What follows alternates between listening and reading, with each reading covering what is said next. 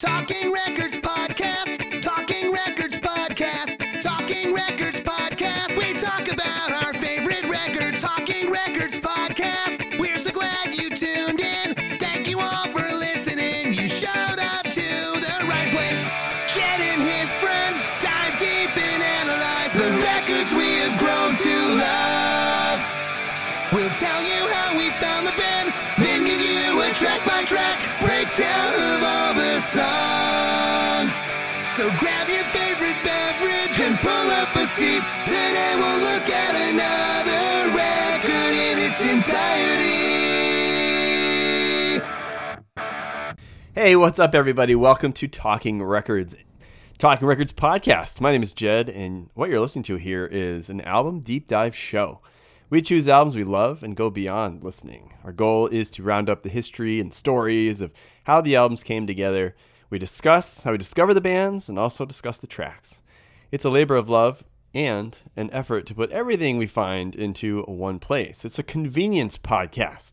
Today I'm joined by fellow podcaster Aaron from the Growing Up Punk podcast. How's it going, Aaron? Hey, glad to be here, man. It's been a while. Always love getting to be on your show. And welcome let's back. Talk about an awesome band. Yes, it is awesome to have you back. We've been talking a lot, just not we haven't been recording it. Well, I record everything. You record everything, yeah. You never know when you're going to need it for some, blackmail or bribery. See what happens. Yeah. So how you been, man? You've been doing the podcast. You've also been making some music.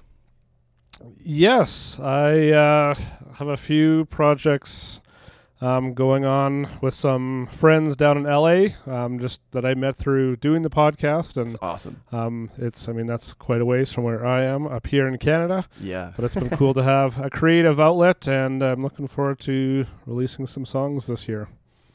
Yeah, I'm very excited to hear it. You've been talking about it, and you've been building up my interest and my curiosity as to what you're doing with these folks down in LA. Kind of cool that you can just make music with people all around the world. I mean, I know this is not a new thing, but it still blows my mind, that these kinds of things happen, especially because I don't really do it. So to me, it's like I have to get the three other guys in the garage with me and hit the record button on the tape deck. But yeah, it's definitely a new thing for me. I mean, the first time I went down last year, I had never done something like that. We had been talking for so long, it felt like we knew each other already, and yeah, it was just cool to create with people with similar interests. And yeah, you kind of get to the age that we are where we're kind of past our, I don't want to say past our prime, but past maybe our prime opportunity for for being, not for being creative, but just having the time and resources and whatever. Yes. And but at the same time, it's like, what, if you're still passionate about something, find the time, make it a priority to pursue it. And it's been definitely worth it. And yeah, I'm really excited about it. That's totally rad. It's awesome that the podcast connected you with these people. I just find that this podcast, your podcast, all this music stuff, is bringing people together from all kinds of places. The people I've met through doing this and the opportunities I've had through music, it's just been really, really cool. Yeah, definitely. Okay, well, today Aaron and I will be talking about Strike Anywhere's 2009 record, Iron Front.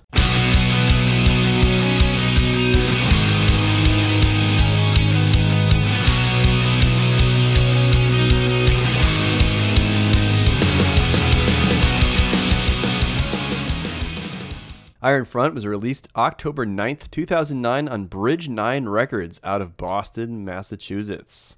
So first off, Boston for me is about 2 hours away, Aaron. So this is fun. It's a local, it's cool. A local label. They're not a local band. They're from down in Richmond, but exciting to have Boston represent here. Yeah. Bridge 9 is a great label. A lot of great bands on there.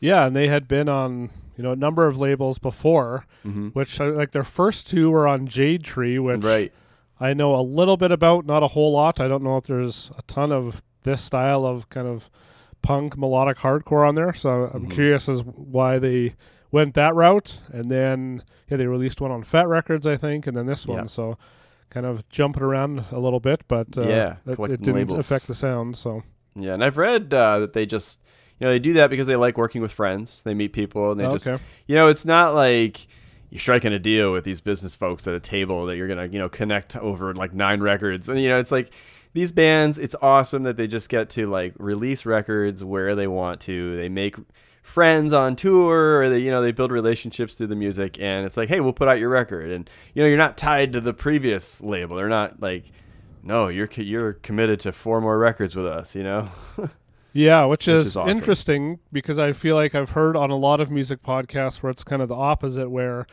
you're under contract for so many. And I was actually just listening to one last week about a band. And, they owed another album, so they ended up just doing like a covers album. Yeah. which turned out pretty cool, but it's... Or a live album. Like they even said, it was like kind of half-assed. You're just kind of going in and doing it to kind of fulfill, but it doesn't really have the life that an album should have. Yeah. And it is cool when there are bands like this that, aren't locked into that type of contract. And labels that don't lock them down, absolutely. Right. The album was recorded that spring of 2009 at Salad Days Studio. Yes, named for the Minor Threat song in Beltsville, Maryland, with producer Brian McTernan. McTernan was the one-time vocalist for a band called Battery. I don't know if you're familiar with Battery at all. Not overly. Mm-hmm. Yeah, more so with his newer project, Be Well. But yes. Yeah. According to an article on punknews.org, Bridge 9 label owner Chris was just a huge fan of the band. The band felt strongly that the label was a good fit for them as well. According to vocalist Thomas Barnett, they get what we've been doing for the past nearly 10 years and seek to collaborate with us from a place of honesty. Old roots, new friendship.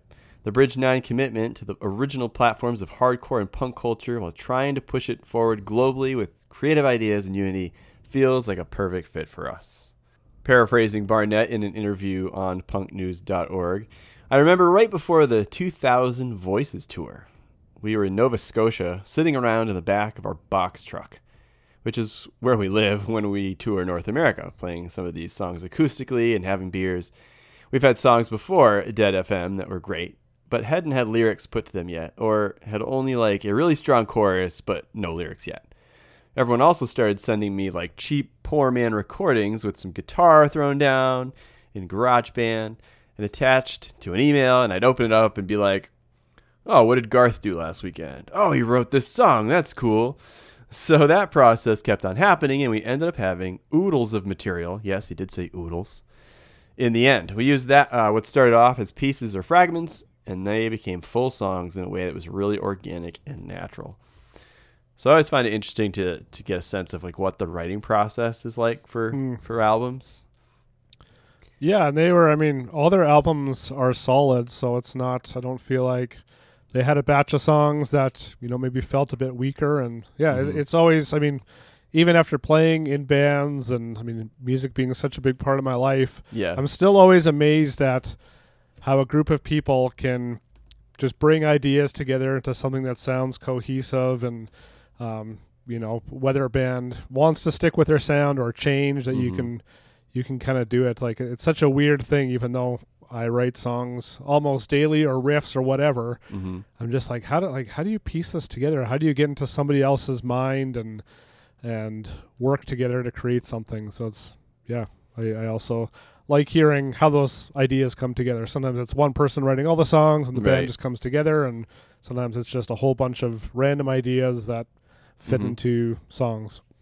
Oh, I find it endlessly fascinating. I always I want to know, what is the vibe?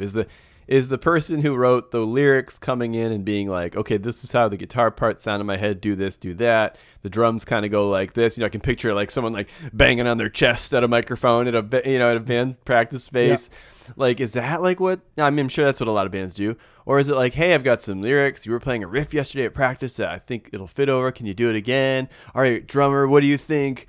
I don't know. To me, that stuff is really cool because it obviously speaks to the different dynamics in bands. Obviously, if you're going to kind of divvy out things, your song is going to come back probably sounding not like you imagined it when you wrote the words, but maybe that's a good thing. I don't know. It's just really fascinating to me. Yeah, for sure. Yeah. I always like to know. I would like to be a fly on the wall for a lot of these. Well, that there's so many different ways to create, but in the end, it all kind of comes out not sounding the same, but all sounding like a song that has generally speaking specific parts and. Yeah. Unless you're like, a spazcore band or something. But. Yeah. And they're Strike Anywhere, so it's like the songs are gonna sound like Strike Anywhere. They're not like throwing in any like blues or funk in there. I mean, that'd be wild. But on this album, the band definitely opted for a heavier, darker sound than on previous records. According to Barnett, the songs touch on the work left to be done in a post-Bush America that still reveres corporate power and international empire. So, do with that what you will. Right? Definitely. Well, listening, and we'll get to the lyrics of these songs in a moment, but you definitely get this very strong sense of like songs about, corporations just getting a free pass, but people struggling, or like corporations being protected, but not so much the people. And it's just like, you read too deep into these things, you start to really get worked up and angry. You're like, damn, and how do these guys put this wonderful stuff to music? Like these are my thoughts. Like these are my angry, like rantings when I'm angry, but they managed to like really do something with this. Yeah. And I'll just kind of say off the start, like I'm not a huge lyrics guy, just kind of in general. Yeah. So it's always interesting for me with bands like Strike Anywhere, where the lyrics are, pretty specific and topical. Yeah. Especially in relation to like politics and things, which I'm not super well versed in. Mm-hmm.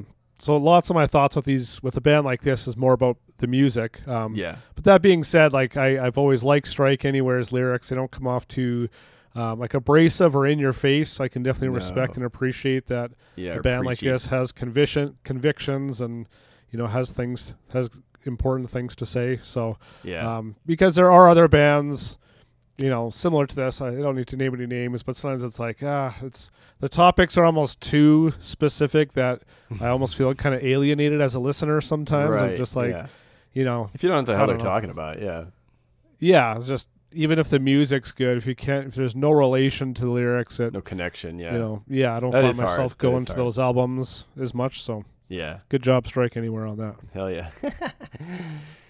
According to Barnett, Brian McTernan, our producer, wanted it to be a mix of low and hi-fi sounds with all the instruments.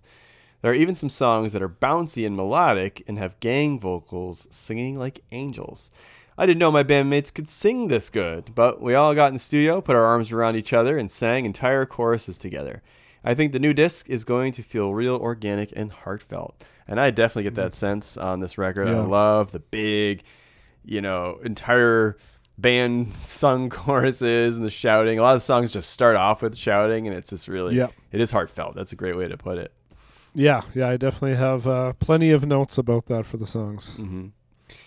Great. One last note on just, the prep and recording of this album. The band had parted with guitarist Matt Sherwood when Matt, kind of grew tired of, quote, the economic uncertainty, the homesickness, and other mentally and physically draining aspects of the road. They parted amicably. It wasn't like drama or anything. He just said he was tired of touring and being far from home and not, really knowing what was going to happen next. It is kind of a life that can be hard to live if you are wondering when your next dollar is going to come or how you're going to feed your young family or anything like that.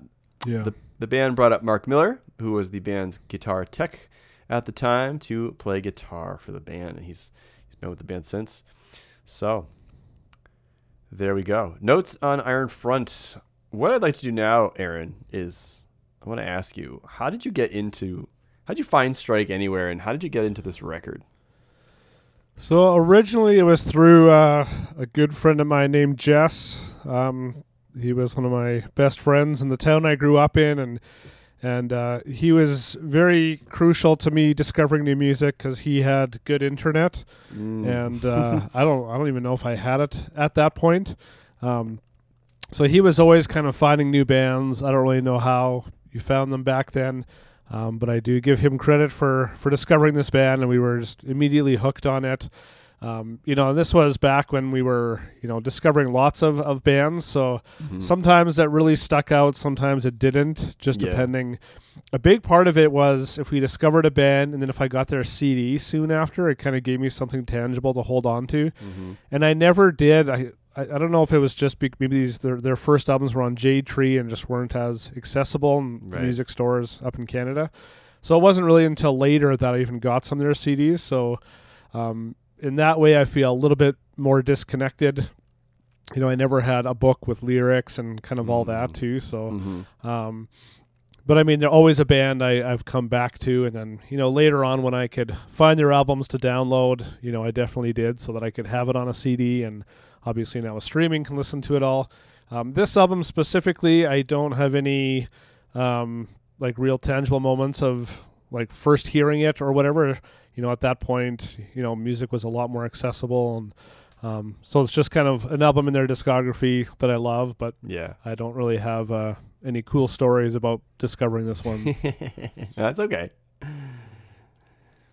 I discovered Strike Anywhere probably around 2006. Yeah, that's when they made their Fat Wreck debut. Yeah, I didn't get the Jade Tree stuff, but I heard Dead FM.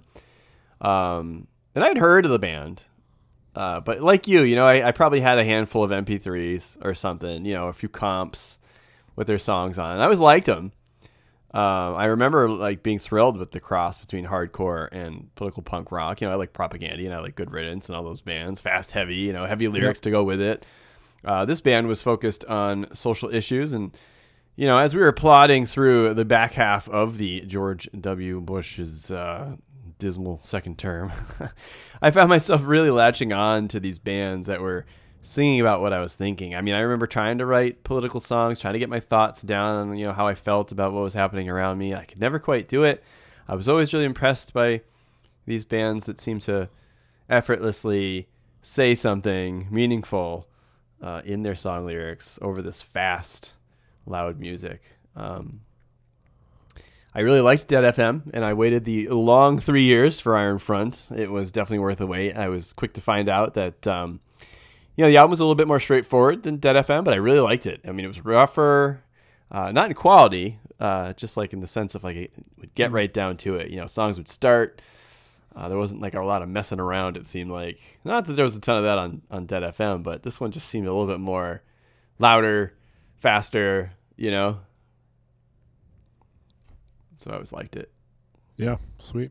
Well, if you haven't gone back to their first two albums, I would highly encourage you to do it. They're awesome. Yeah, I have since, and I definitely enjoy them now. I was a little late, I guess, to the Strike Anywhere game, but when I found them, I got really into it. I like this band a lot. I can really listen to them a lot and not get sick of them. Which I don't know if on this podcast I've admitted that sometimes with the screamy stuff I can get tired out on the screamy music, but I don't know. This is one of those bands I don't get tired of them. Well, there's such great melody in his voice too. It doesn't feel as abrasive. But I listen to lots of metal and stuff that's full on, so that part doesn't hurt my ears. But if you're more so listening to just punk, and then maybe getting too much of those yelly vocals might start to tire your ears a bit. Yeah, and I like it, but I don't know. Sometimes I'm just like I'm not in the mood to be like yelled at for 30 minutes. For sure, yeah. All right, let's jump into the songs on Iron Front. There's a lot of great songs on this record, lots to talk about here. So the record starts off with Invisible Colony.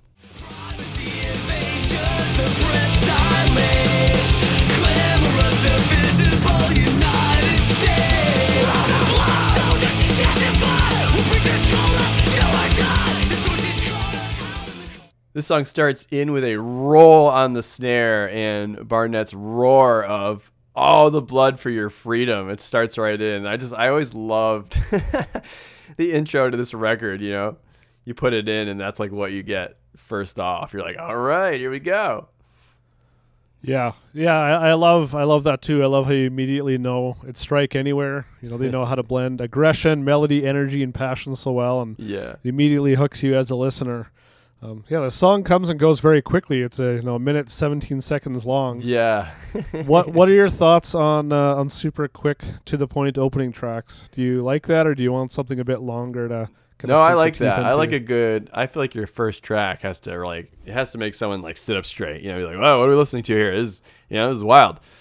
I always like a good burst to start off a record, so I always appreciate this. Yeah, just a little over a minute, and it sets the tone for the whole record, right away. First song, you know what you're getting. Yeah. So, I'm a big fan of that. And especially with an album that has 15 songs, I think it's okay to have a quick opener. If it's, if it's an album with maybe only 10 songs, then sometimes it's that kind of came and went too fast. Just do that part one more time. But sometimes it's, then it's then you want to listen to it again. And so sometimes that's a good thing too. That's always a good thing. If it makes you want to hear it twice. Yeah. That's why I always tell people I like short records. So when it's over, I just start it up again. Yeah, there's something about that. According to vocalist Thomas Barnett, Invisible Colony was written before all of this birther, deather, corporate manipulated, fake grassroots conservative movement. The song is about the divisible, glamorous United States. Our national unity has been a fabrication for a long time, and now people are actually seeing the cracks. Remember, this is 2009, so this was before the cracks got really deep, Aaron, before they got much bigger down here in the States. To add on to being from Canada and finding it hard to connect with some of these topics, I have little to no reference to any of that. Yeah. One, because I just didn't pay attention to it. Right. And Why it would wasn't you? my country, and Yeah. and so some of it I'm just hearing through. Maybe in a better way, I'm hearing it through the lens of, a song like this where it's put together in a cooler way that, might make me want to look into it more versus just watching the news or whatever. So there is something cool about that, I think. Yeah, he says, if you allow yourself to be manipulated by, let's say, your government, if you allow yourself to be manipulated, which a lot of people are, I guess, quite happy to do. It's easier, I guess, just to be steered through your life than it is to, take charge and do your own thing. If you allow yourself to be manipulated, then the powers that run the country or any country will manipulate you. It's going to happen. If you're easy to win over, even with corporations and stuff, all this advertisement, if they can get you, they're going to get you, Come and get me. Yeah. But they go really into really deep into these things. He has a quote here that says, "But if you can understand what's really at stake, then theatrics of a nation state aren't even important to our humanity and our civilization." Which is basically a way of saying none of the stuff is really that important anyway. Do we really even need a government? And I guess, I don't know what his alternative is. I was I'm the kind of political person when I get into a conversation, I'm like, yeah, man, that sucks. But what are we going to do instead? Or what are we going to replace it with? Or Yeah. So I don't believe in anarchy. I think that would be terrible. I teach, I've seen 20 kids run out onto a dodgeball court and it just turned into absolute chaos with no rules, you know? Yeah. So I'm not saying, yeah, rules are cool.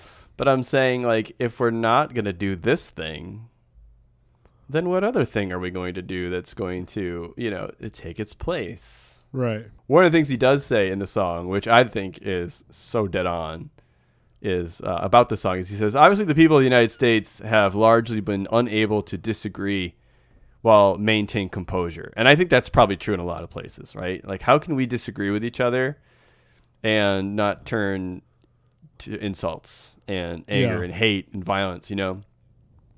He says, we're so quick to cut each other down due to our differences of opinion. But as it turns out, we really have more in common with each other than we realize.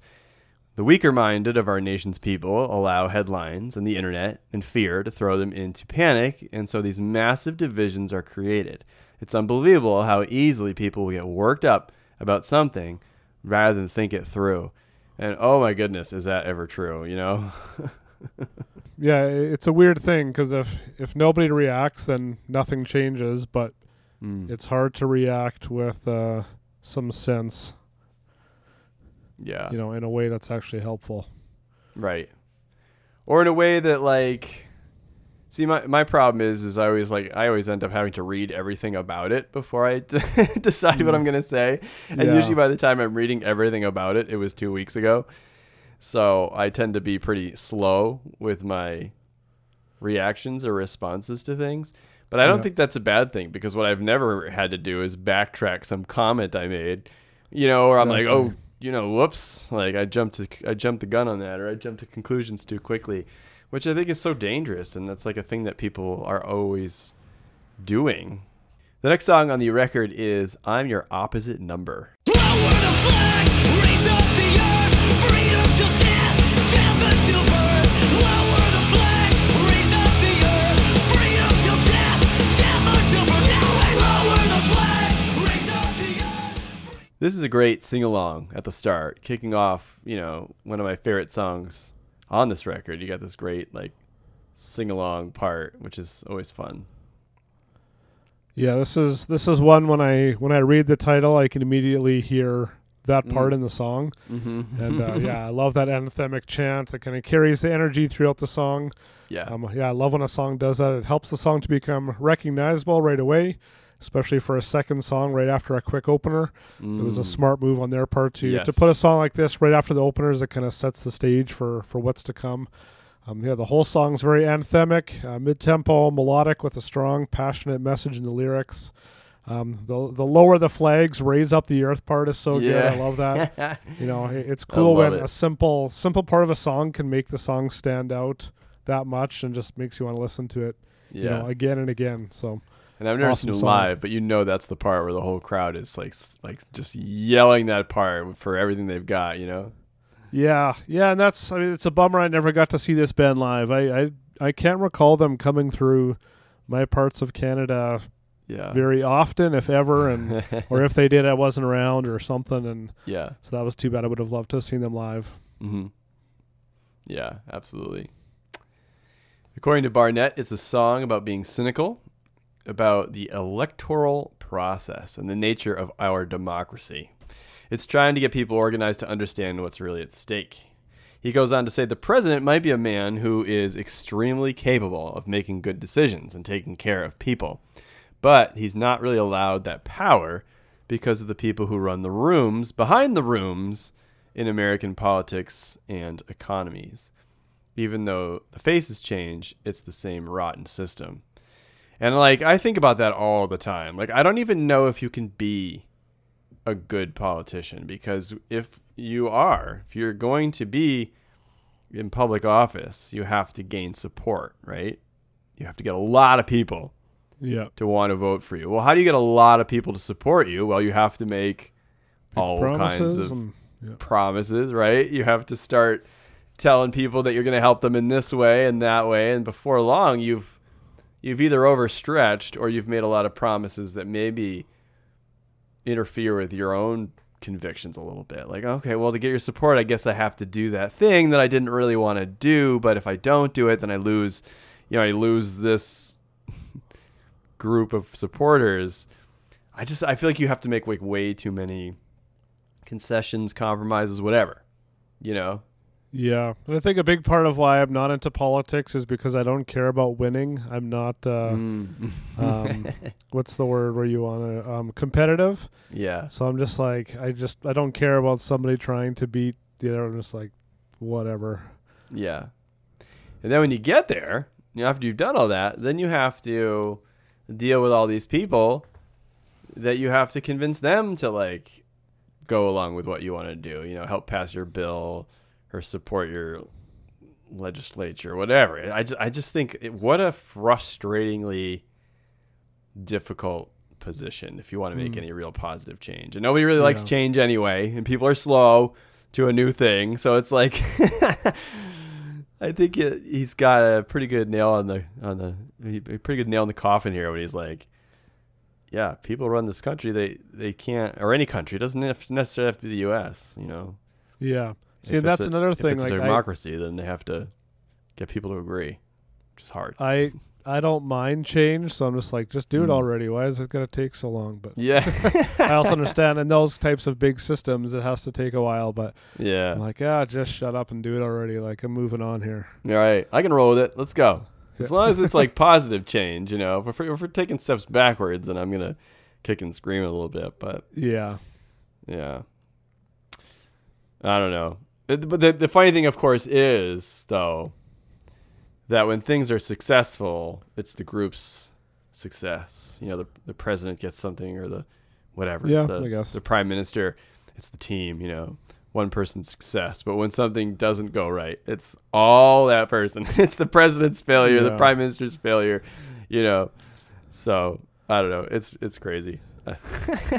Yeah, I can't say I've ever blamed my prime minister for anything, so that goes to show I don't know what he's doing.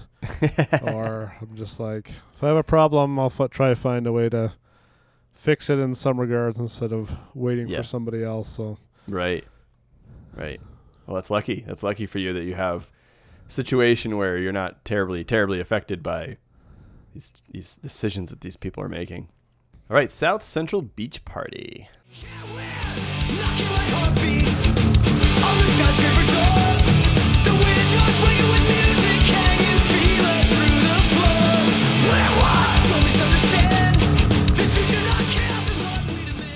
I love how the songs on this record just get right to it, like boom. Yep. They're not fooling around with like long extended intros.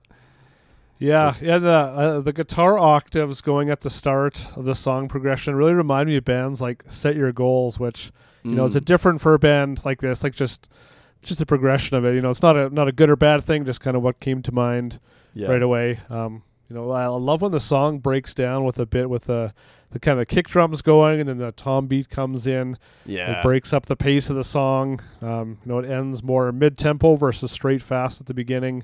And just really good dynamics on the song, which is sometimes hard to do on shorter songs. But as in notes for later songs, there are ones that are short that have a lot more dynamics. So I do love how sometimes it's just straight to the point, and sometimes there's a bit more back and forth, and they just do it so well without it feeling like too choppy or kind of abrasive, or like, oh, that was a little odd. Jarring, it always seems to flow really well.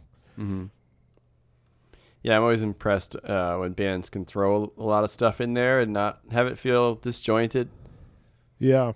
And I think by this point, they've done 4 or 5 albums, so I think they kind of know, what works well. Not that they didn't in their earlier albums, but this does sound like a really polished album. Yeah, like a well-oiled machine, as they say. Yeah. Yeah, what are your thoughts on the song? It's a great song. I love it. Like I said, first few songs into the record, it's just bang, bang, bang. I like that. I feel like this is the record. Like, I love listening to this band. I feel like I often throw this one on when I'm in my car.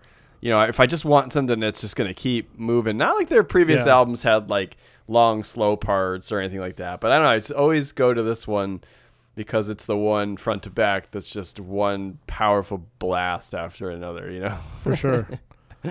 Yeah, and that's amazing that a band that's been around, this album came out in 2009. When did their first album come out?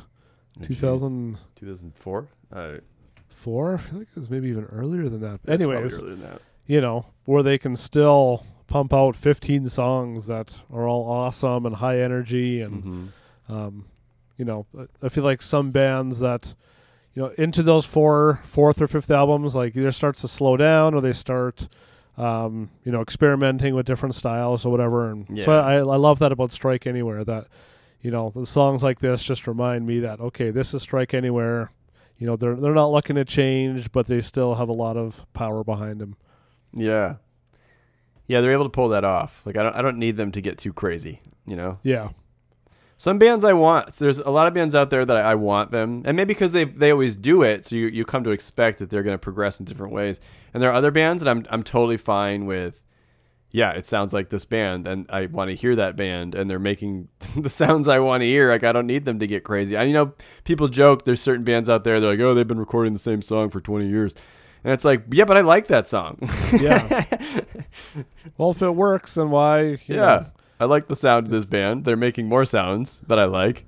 I don't, but I'm a hypocrite because I might also say on another episode, like, oh, yeah, they've been doing this again. I don't know, but I guess there's certain bands I'll give a free pass to. Like, they're always just going to make that sound that I like. And yeah, I don't know. who cares, right? Yeah, I don't think I've ever criticized a band for sounding the same because No.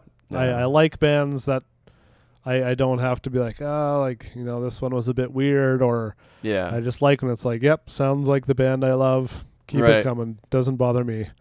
Although I will say there are certain bands that like after a while like I just kind of get a little bored with.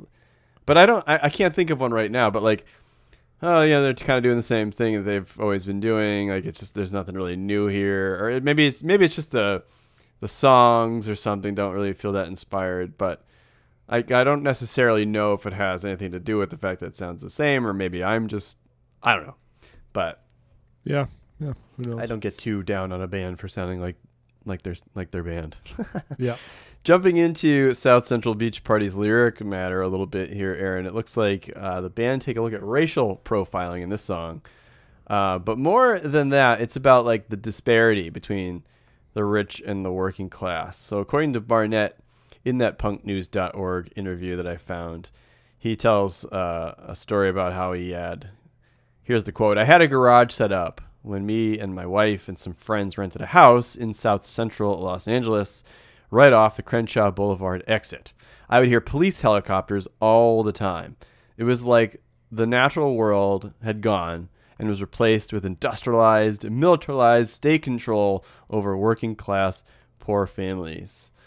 According to Barnett, it's about how people can talk about bootstraps and personal responsibility when people are kept in these urban corrals, with such limited options. Again, it's like that controlling people. We know where they are. So he says that South Central Beach Party is about the neighborhood where there's two King riots. There's Dr. Martin Luther King and Rodney King passing by on the streets. What is the nature of rebellion?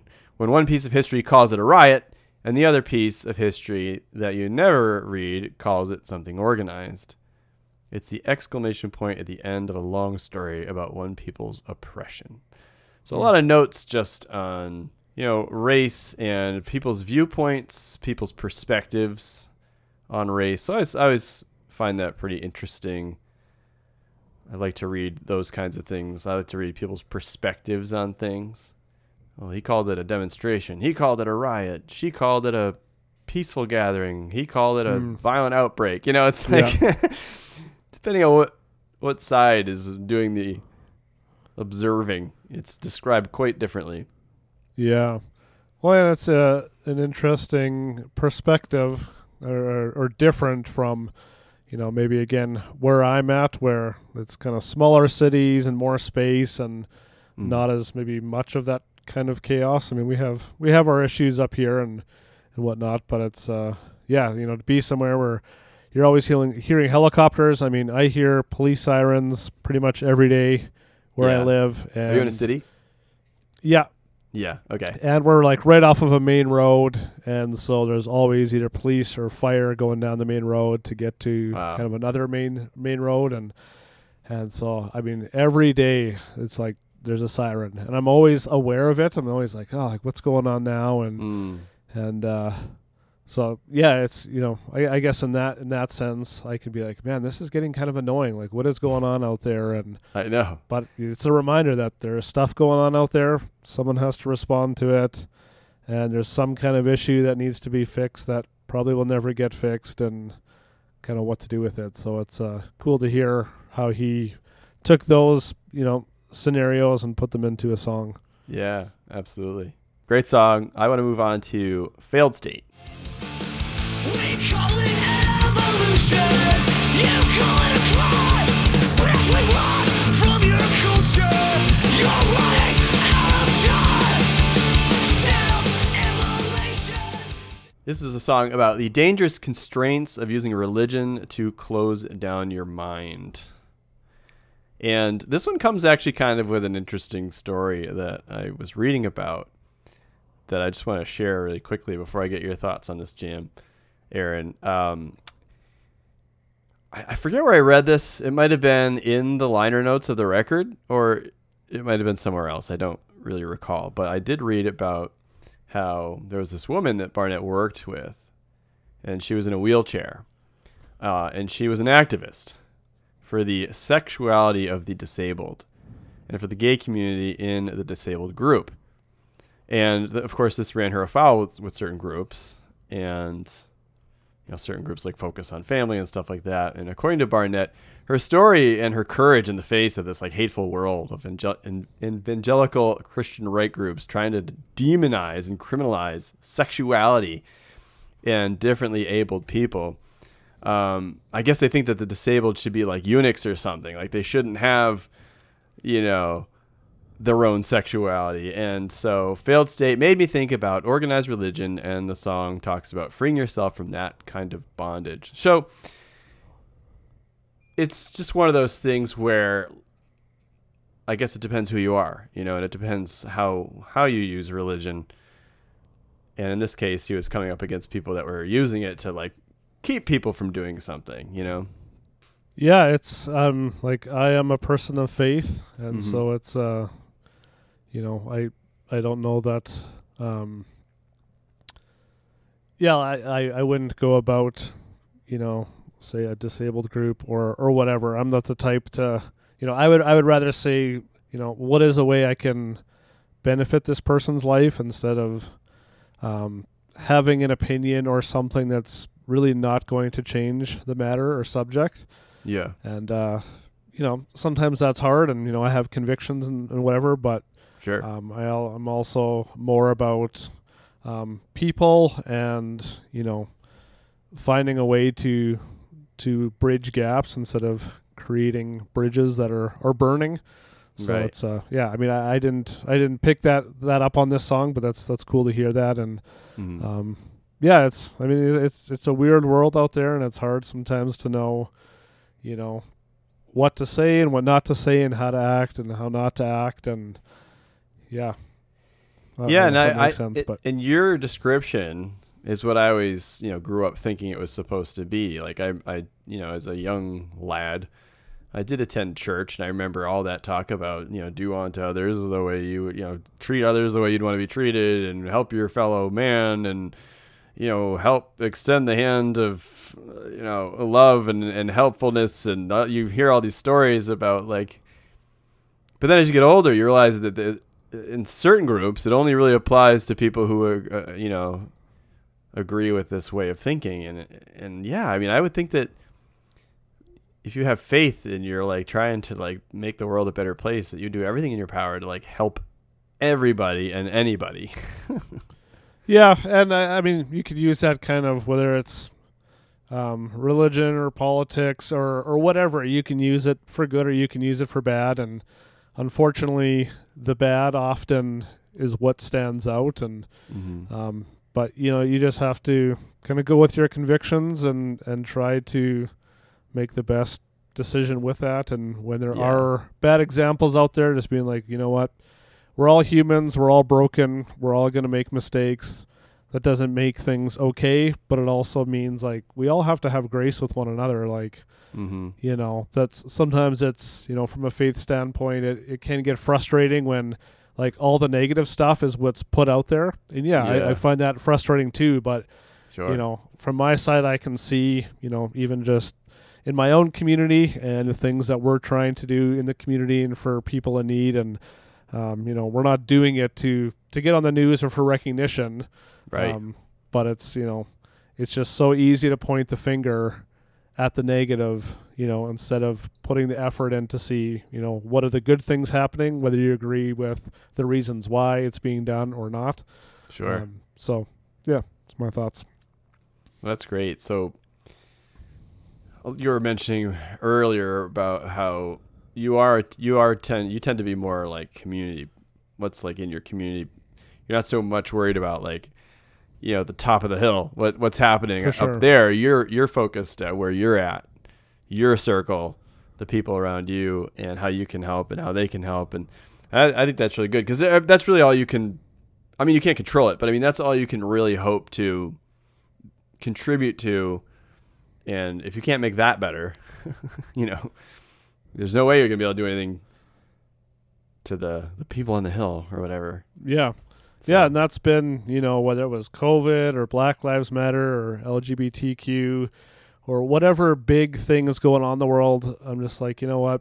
Nobody cares what my opinion is. My opinion makes no difference or change to the situation. Mm-hmm. Who is in front of me that I can love and care for, regardless of what's going on in their life, and support. I just, I'm not saying that's the right view to have, but for me, it's like if I can have an impact on someone's life directly, versus just having an opinion of like, I'm going to go to a protest. It's like, again, not saying that's wrong to go to a protest, but me being there is probably not going to change anything.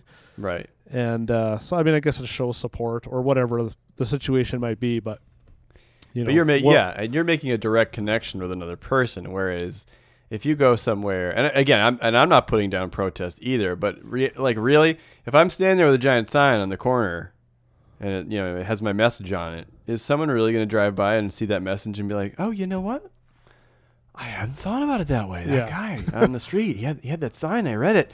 And, I was really not about that, but, something about, I'm being lighthearted. I'm sure, there's some people out there that would probably shake their head at me and be like, you moron, that's not the point. Yeah. But I do agree with direct connection. As an educator, my big thing has always been direct connection with other people. That's the only way you're going to be able to make any sort of headway on any issue whatsoever. Yeah. And an opportunity to have an open conversation instead of just, this is my opinion, I believe it's right, take it or leave it. Right. It's like, hey, what do you think? You're wrong, I'm right. Think. Yeah. Do we have to agree? No, but maybe there's some common ground there to better the situation instead of just adding more and more negativity or nonsense or whatever it is. So, or like Thomas Barnett said at the beginning in that quote I read, we have more in common than I think we realize. Yeah, like we're all getting screwed by millionaires and people that don't give a fig about what we're doing. We're just fighting with each other while our governments and our large corporations are just making money hand over fist and laughing at us the whole way through. But anyway, let's move on to Hand of Glory. What you gonna do? What you gonna do when it's all gone without a warning? What you gonna do when it all comes down? We're crashing through. What you gonna do? What you gonna do when it's all gone without a warning? And this song kind of deals with the government being run by wealth. The amount of money spent. I get so blown away, Aaron, when I read about like campaigns and campaign dollars and just the amount of money that just goes into these like elections, presidential elections. I don't know how they do it up there in your world of Canada, but when I read about the campaign donations and how much it costs to run for president or for anything, any office that you want to have, the donors and the money, it's so crazy. Yeah, I really don't pay attention to that kind of stuff, and again, I'm pretty simple-minded when it comes to to leading a simple life that doesn't cost a lot, and so I mean, some of that stuff, I mean, it's sad it could be going to such better things, and again, it's like, well, what can I do with my finances to better something instead of getting mad about how other people are using theirs? Like, I don't know that I can change that, but it's such an odd. Again, I don't know if that's a problem that will ever change. Probably not. The distinction between the rich and the poor, and how taxes or politics, take money from those that actually need it, and I don't know. It's one of those things that if I was on my deathbed tonight, I wouldn't be thinking about that. And so it's kind of one of those like bigger issues that I'm like, I don't know what to do with. Like, good luck figuring it out. Yeah. And it sucks for those that are getting screwed for sure. And I don't know what the answer is. I don't think there is one. I just always think that like there's no way like your average worker, your average person could ever afford to do this. So I mean that automatically qualifies our system as being a little weird. It's like, okay, it's really only accessible to this one group of people, this wealthy group. I think the reason why I bring all that up, and that's what the song talks about, is because of course being Strike Anywhere, they want to look at, okay, well, what happens when that all comes crashing down? I don't know if it'll change either, but they pose, well, what if it does? What if it all goes belly up? And he talks about being prepared, sustainable farming, rooftop gardens, mutual aid in communities, working outside this manufactured, immoral, fake societal Darwinist dogma of competition. You said you're not competitive, moving away from all that. Yeah. Which sounds like paradise, doesn't it? But I mean, how real is that? I mean, we already have things in our lives that we know about that could replace, like oil and stuff. And it's been so hard to like move people in that direction. Solar and electrical and yeah, I think it's one of those things we would all agree it's better to have community and work together on things and to be separate, but that's where money, power, and greed come in and takes that away. And so yeah, I guess that's where the issues lie. And with this song, I love that it's back to the kind of classic Strike Anywhere, fast drumming, fast vocals, some simple repeated lyrics, which helps to break up the fast paced. So back to Thomas, like I've always loved that even when the lyrics are very quick, they're still like pronounced and melodic. They have a great flow to them. He's a great singer in that regard. The vocals never, like we were saying before, with the screamy, like to me, they never feel tiring, even when there's a lot going on. And so again, just I think they do that really well. And I don't know, like I feel like I often talk really fast and it just sounds like mumbled and jumbled, and I can't imagine trying to do that like while like scream yelling with music, but I know. Somehow they do it. And yeah, another quick song that flies right by.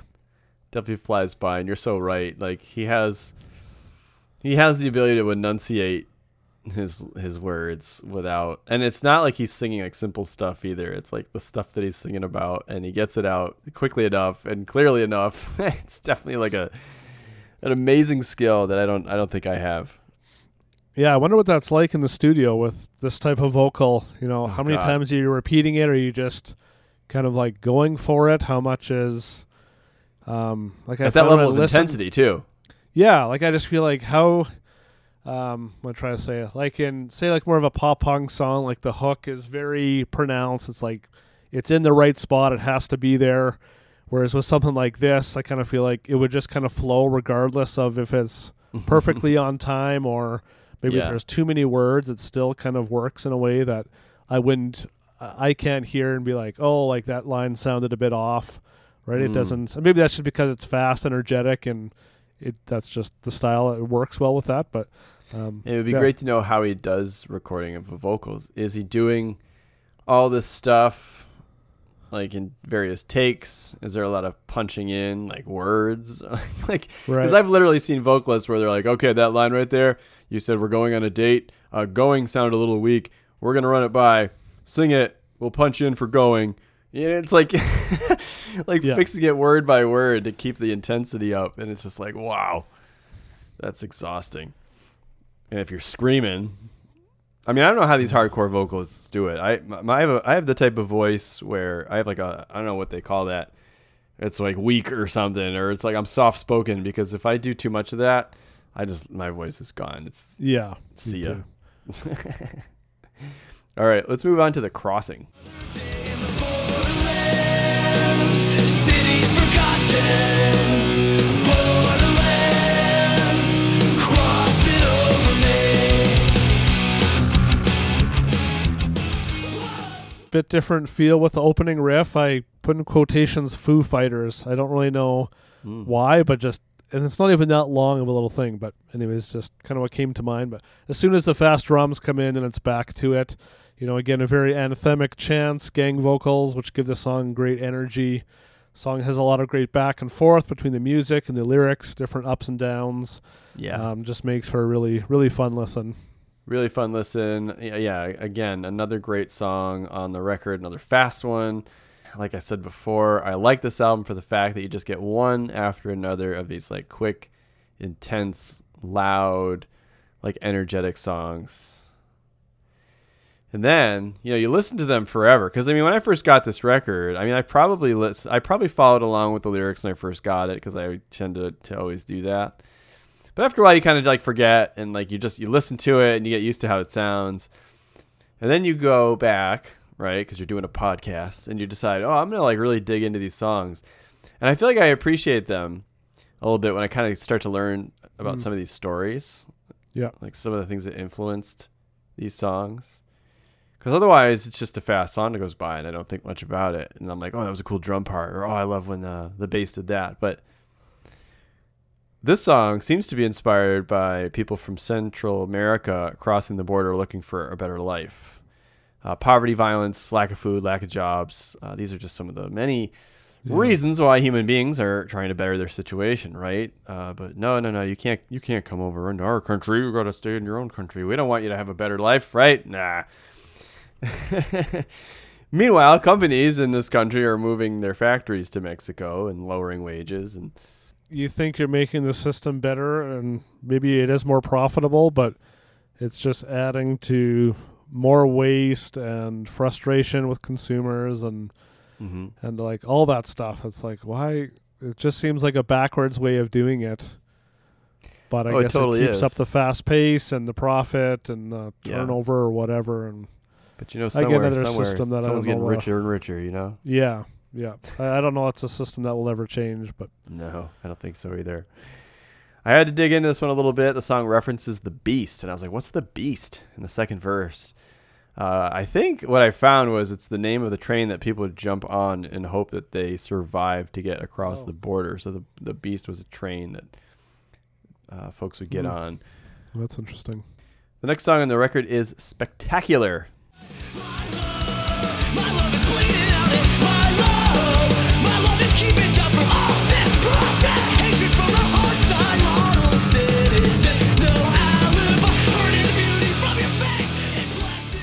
It's very high energy beginning to the song, continues throughout.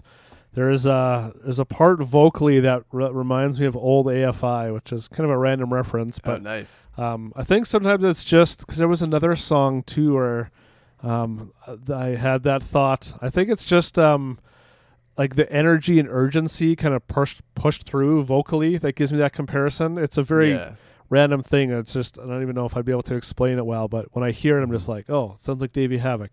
That's cool. Anyways, but yeah, like many of the shorter songs, on this album it ends before really being able to get more into the song, which is good, I guess, because it makes you want to listen to it on repeat. And but yeah, overall, really, really high energy song. High energy song, definitely lyrically a little different than some of the other songs. We've got a lot of songs about corporations and greed and all this stuff, and this one takes a look at superficiality, fake people. Barnett said that this song is about advertising, body image, telling the people you love and the world around you that your beauty and your uniqueness is important, and not to homogeneize yourself into this habitual of spending money on your appearance and feeling horrible and compromising your values and your peace because of the bus benches and the billboards and reality shows and entertainment culture bullshit. And so, I mean, that's huge, and that's everywhere. I mean, this day and age where, there's a look and you have to look a certain way and weigh a certain amount and blah, blah, blah, blah, blah. And it's just like, my God.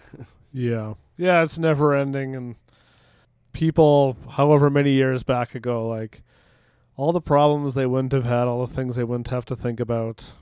I mean, sure, they had to work way harder and, didn't have the conveniences, but, and so much of that stuff. It's just like, man, what a waste of life for how short life is, None of us knows our last day.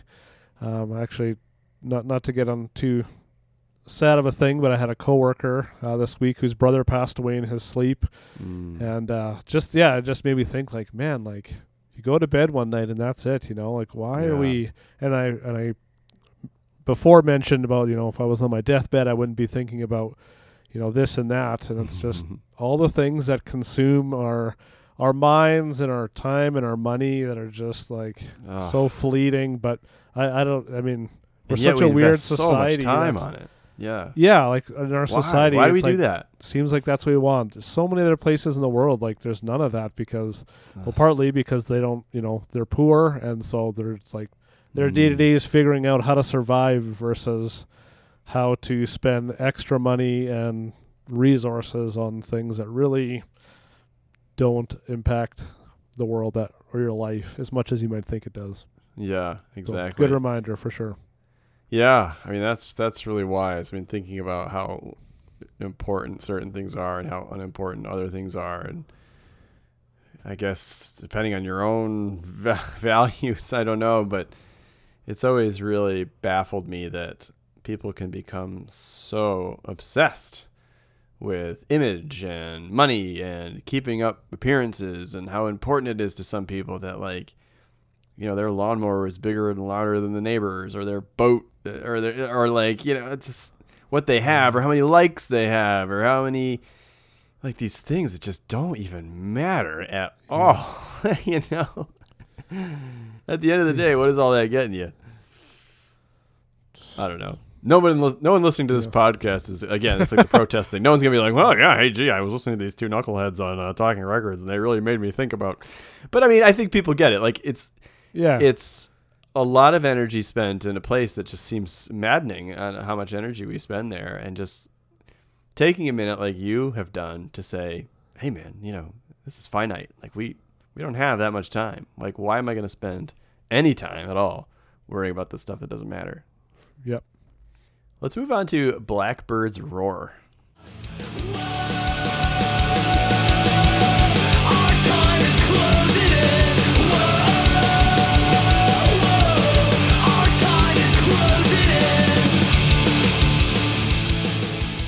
All the world is waiting in the half-life where we live. Nobody left to lead us. Our time is closing in. It makes me think of people as numbers, people on spreadsheets, like data, information. I don't know. somewhere there's a warehouse that has all of our information because we just feed it into our computers with our passwords and our, our password questions, like what's your mom's maiden name? Like there's somewhere that has all our information, and we're really just. I hope they're enjoying it.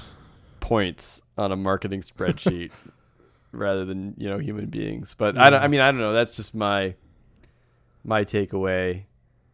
I mean, it could be about a million things, but yeah, at the 1 minute mark, there's a short kind of instrumental progression, which really stood out to me because that really happens with Strike Anywhere.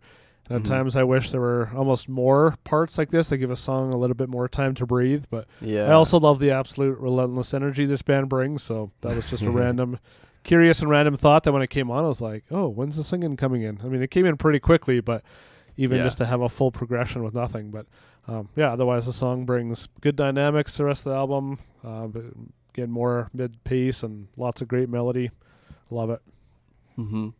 Yeah, I often think about that, like bands like Strike Anywhere, and even like Lifetime. Speaking of Jade Tree, these bands that really hit hard and have these fast songs, and I love them because they're just these bursts of energy.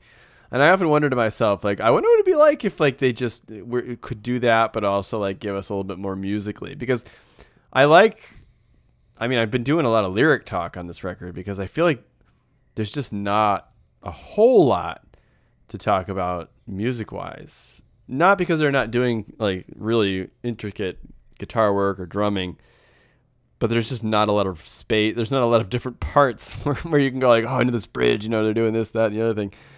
So, it's just not a whole lot to go into with that. Yeah. Well, I'm glad you're into the lyrics because that's it is easier for me just to pick out little musical things, even if it's all somewhat similar. But that's what grabs me, right? Where it's just all of a sudden it's not lyrics instead of this lyric. What does that mean? I don't think that way all the time. Or if I do, I'm just it means whatever it means. Moving on. But now that you with this album going into some of the context of it, then it's there is a lot more going on here. So it's there's a lot going on in general. The next song is Omega Footprint. We go.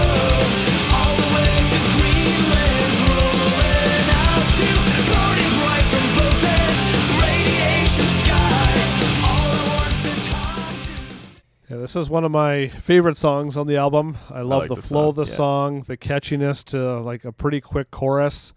There's something about the melody that's so good to me, especially in the line all the way to Greenland's rolling out part. It's just super catchy. It's a very kind of to the point song. Not a whole lot to say about it, but every time this one comes on, I'm just like, oh man, this is an awesome song. It is, and they are very melodic, and I love how they use that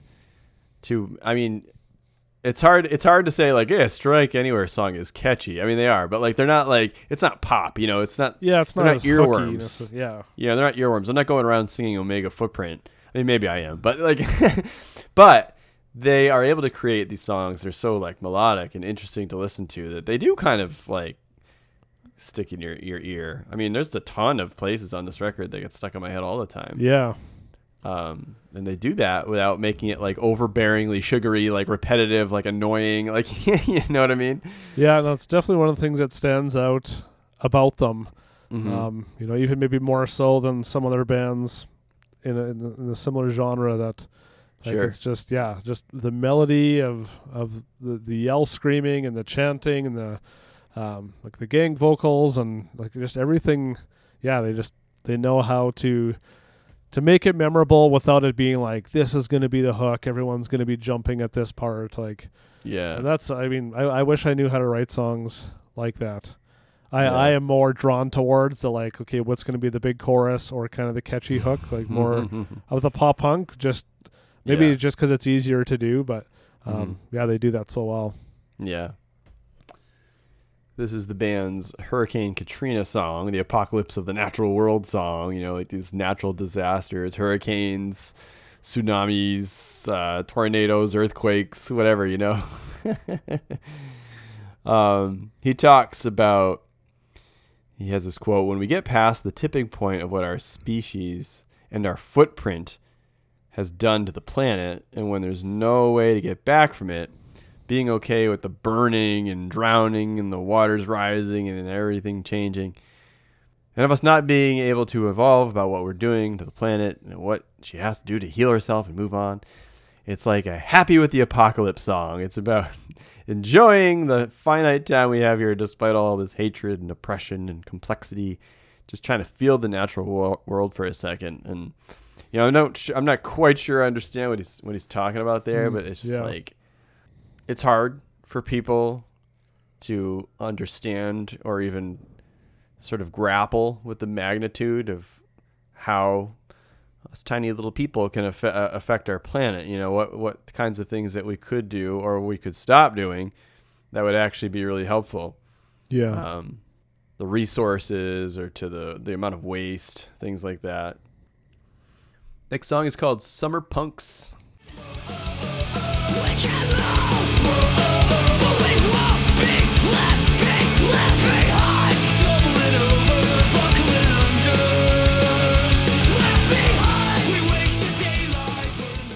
This one is interesting because there's a long essay about this song in the layout of the record. I have the vinyl record. I don't know if this is in the CD, but there's this like long story that Barnett tells about his father. It says, my father told me about growing up in the segregated South in the early 50s, growing up in a poor white community right next to an even poorer latrine-dug black community, a school bus full of white children on a dusty road in the heat in the South, and a grown African-American man walking to work. And one of the kids on the school bus leans his head out the window and spit full on the face of this man. The school bus driver, an illiterate Caucasian working-class man who has no cultural reason to react to this, kind of changes my dad's life. My dad was one of the younger kids on the bus. The driver stops the bus, slams on the brakes, goes back, and finds the kid who spat in the face of the black man on the road. And he said, you have to apologize to him and with your clean handkerchief wipe his face, or I will not take you to school. So he goes up and apologizes and gives his handkerchief to the black man, who is also astonished. The story, this sense of wonder, it's not nature, it's not nurture, There's something deep within us that recognizes, even in the South, that this was wrong. The school bus driver is, for every other purpose, a historically unimportant man, but how much of an impact it had and how it's still having an impact, there's this hopefulness inside of us all, despite how fucked up everything is. And so, it's this long story about how this moment impacted Barnett's father, and then through father impacted him, about how important it is to do the right thing and to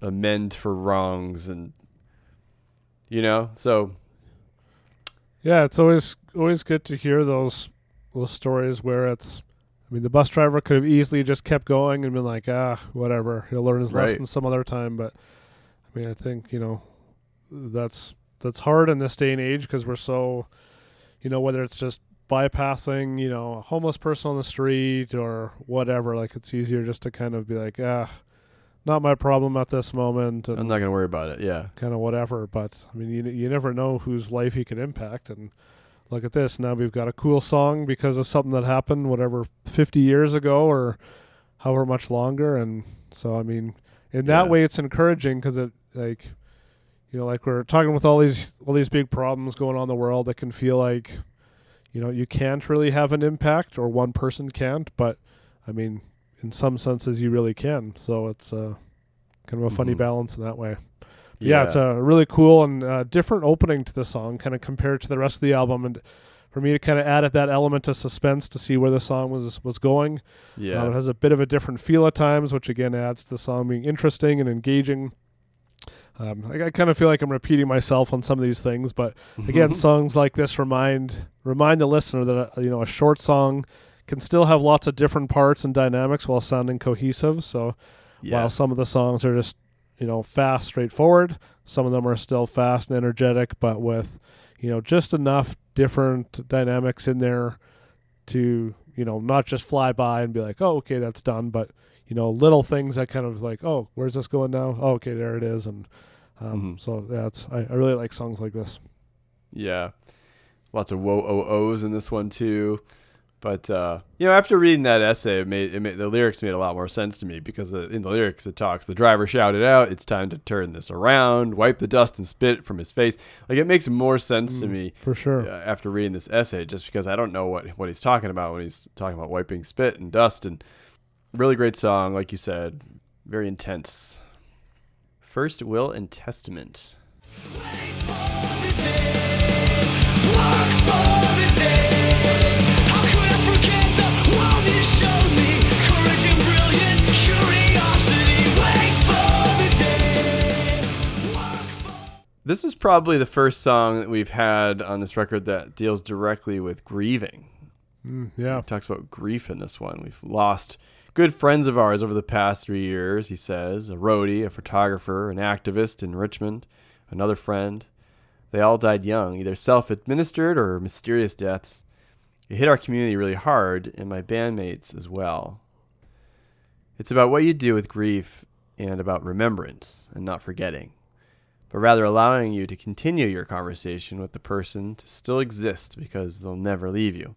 They'll always be a part of you, even if their body is gone. Yeah, it's definitely a more uplifting song. Dealing with loss and grief isn't uplifting, but just the overall message of it. Like where you said, you're kind of working towards a better future, not always letting kind of the massive problems in the world bring you down, but carrying the good things in life forward from loved ones or those around you that have passed. And so it's nice to have songs like this to break up some of the intensity that flows through this album, lyrically especially. And just great melody, especially at the end of the song, and has a real feel good energy to it, which I love. It is uplifting. It's sweet. I mean, he sings every September, I always remember to sing to your headstone and hear you sing back. And that's just a nice way of like remembering your friend. It's just the groundskeeper calling. Yeah, it's a guy hiding behind the stone. But anyway, always like this song as well. Next up, we have Western Scale.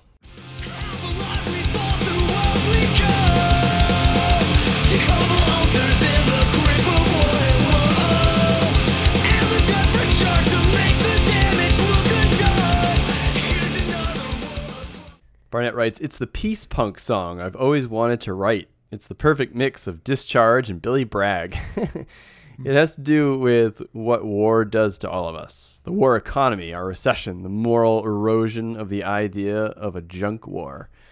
My bandmate, Mark, he's talking about Mark Miller, has a good friend who came back from Iraq, but mentally he's hurting, fractured. And the song is for all the people that we see around the world that are involved in the military, who come to our shows, that want out, that want a reason to hope for something else. It's for all our friends and the people I've worked with in the counter-recruiting movement, trying to get people to know their rights, recognize that soldiers are human beings and have been manipulated into this terrible place, and a lot of horrible things have happened, but we can heal together. That's what the ending's about, trying to get out of this place where we've all been compromised and our civilization has been by this addiction to war.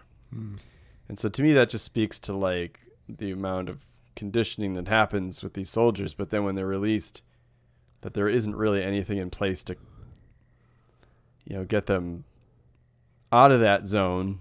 And, I don't know what the proper terminology is, but, they do spend a lot of time in basic training, but what about a basic training to come out? Yeah.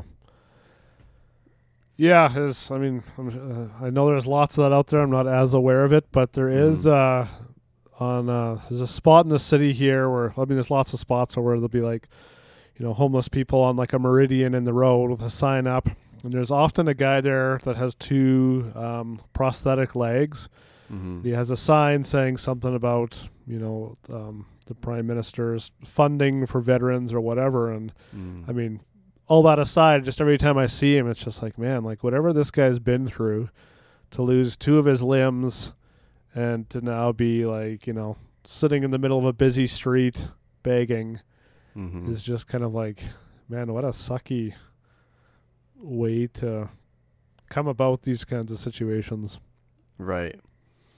I fought for the country and now it was the country fighting for me. Yeah.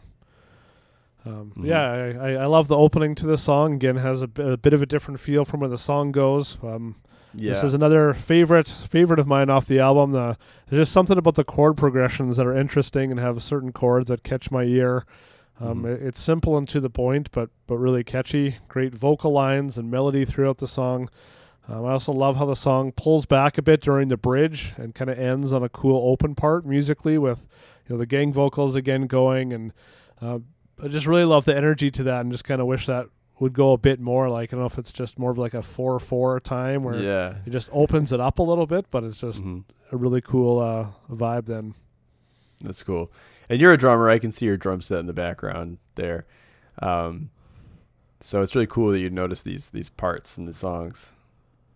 Yeah, for sure. I'm a guitar player, so I'm always listening to like guitar tones and guitar lines and stuff like that. So I always like to have people that play different instruments come on and tell me about other things happening in the music. Yeah, no, that's cool. The record closes down with Postcards from Home.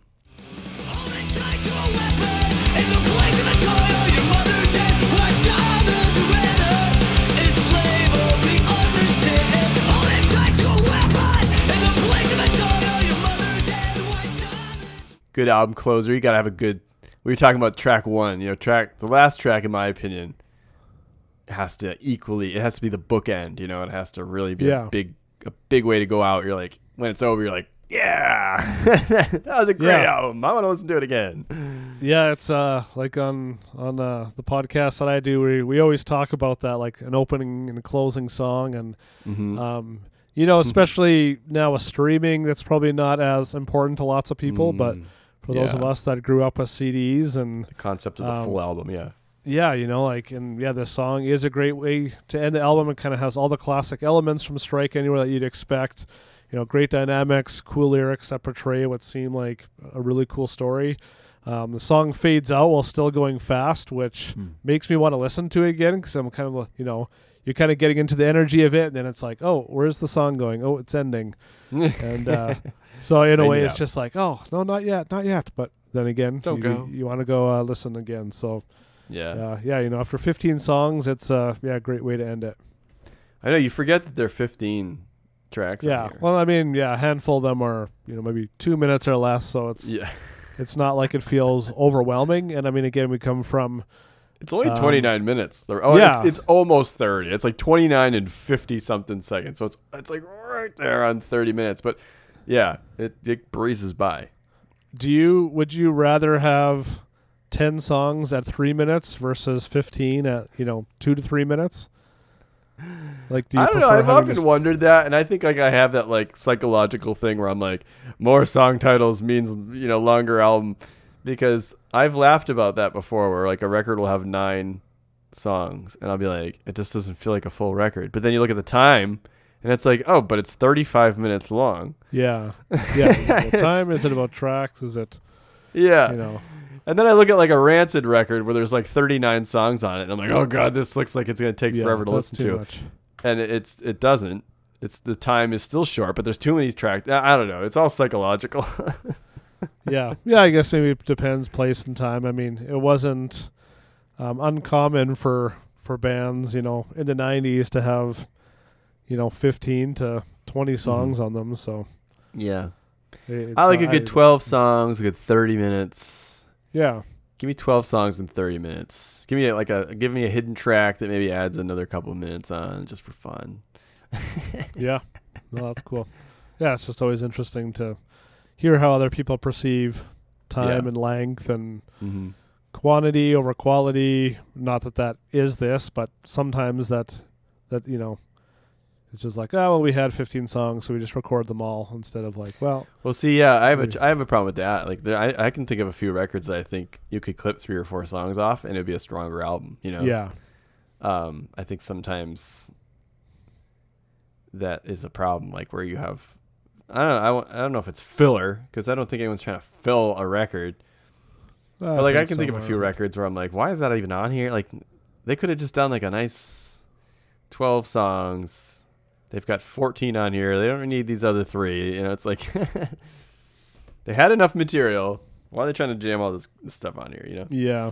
Or like again, that same podcast I was referencing before with the covers album and the fulfillment of a contract. They did an album where it was they just didn't have enough time between the previous album and touring, and they were just like, okay, well, here's 4 or 5 kind of joke songs, just make it what it is. And so then there are times when you are just filling it, but I mean that's a whole different conversation. So yeah. All right, so back to this one really quickly. According to the notes, it's about child soldiering in Africa, the legacy of King Leopold's ghost, and the work of groups like InvisibleChildren.com. This historical legacy of imperialism and colonialism and all the ethnic warfare that is part of that. The whole world needs to wake up and follow through with promises to make it right. Also, beyond Africa and third world nations and depressed and manipulated economies, places that are fractured, places that were never meant to be one region, but their borders were drawn on a table 12,000 miles away. So that, oftentimes people who write these songs can speak with ambiguity and like give some ideas of what it's about, what it could be about. I mean, I feel like this is just another song that's asking us to take a look at something that's not in our everyday. They're asking us to say, hey, instead of worrying about your image, instead of worrying about what shoes you're wearing or how many likes you got on your post, maybe take a look into like this stuff that's happening in the world, like this really messed up stuff that maybe you feel like you can't do anything about. But just imagine if we were all thinking about it instead of this other stuff. Who won on The Masked Singer last night? If we were all thinking about some of these other things, maybe we could do something about it. Maybe there could be change, Yep, no, it's a good way to see it for sure. And maybe we'll get there someday. Maybe. Who knows? All right, so a quick look at this art. I always love the art. This is Jason Mazzola, and it's just, I love the green. It's really cool. I love the logo and the title. Barnett told punknews.org. It's the name of the group that came up with the symbol, the anti-fascist circle, the 3 arrows. They started in the 1930s, and they were a movement of diverse people, and they could see all these problems on the horizon, and it's just a symbol that was often associated with the band, but it's bigger than our music and punk. For the 10th anniversary, we wanted to give the symbol back to that group. I don't know. So just talking about that Strike Anywhere logo a little bit. Yeah, it's cool. The Iron Front, standing against the wrongs of the world, forming an Iron Front. And that's it. I mean, it's a pretty cool album cover. Yeah, I like it. Overall, this album's a 10 out of 10 for me. When I get to the end of it, I don't think like, I wish this or that, or I would change this. Like it, I don't know. Yeah, it's one of those ones where it does what it needs to do, and it's fulfilling, and everything sounds great, and I love it. Yeah, it charges you up. It gives you something to think about. Definitely. It's really good. I've always really enjoyed this band. They've got a lot of good records out, a few EPs, and I keep coming back to them. I keep coming back to this record. Definitely one of my favorites of that, the mid 2000s era. And Aaron, I'm super psyched that you were able to join me tonight and talk about this record with me. This is fun. Yeah, love it. Always great to have you on. Thanks. We talked Face to Face last time. That was great. So make sure you go back and listen to Aaron and I talking about Face to Face on the podcast, the self-titled record. Yeah, that was a good one. That feels like a long time ago. So it was a long time ago. Good to be back. Let's not wait this long again. Aaron, anything before we go? Just go listen to Strike Anywhere. See what you think. If you got any different thoughts, then comment on the post and we can see it. Yeah, absolutely.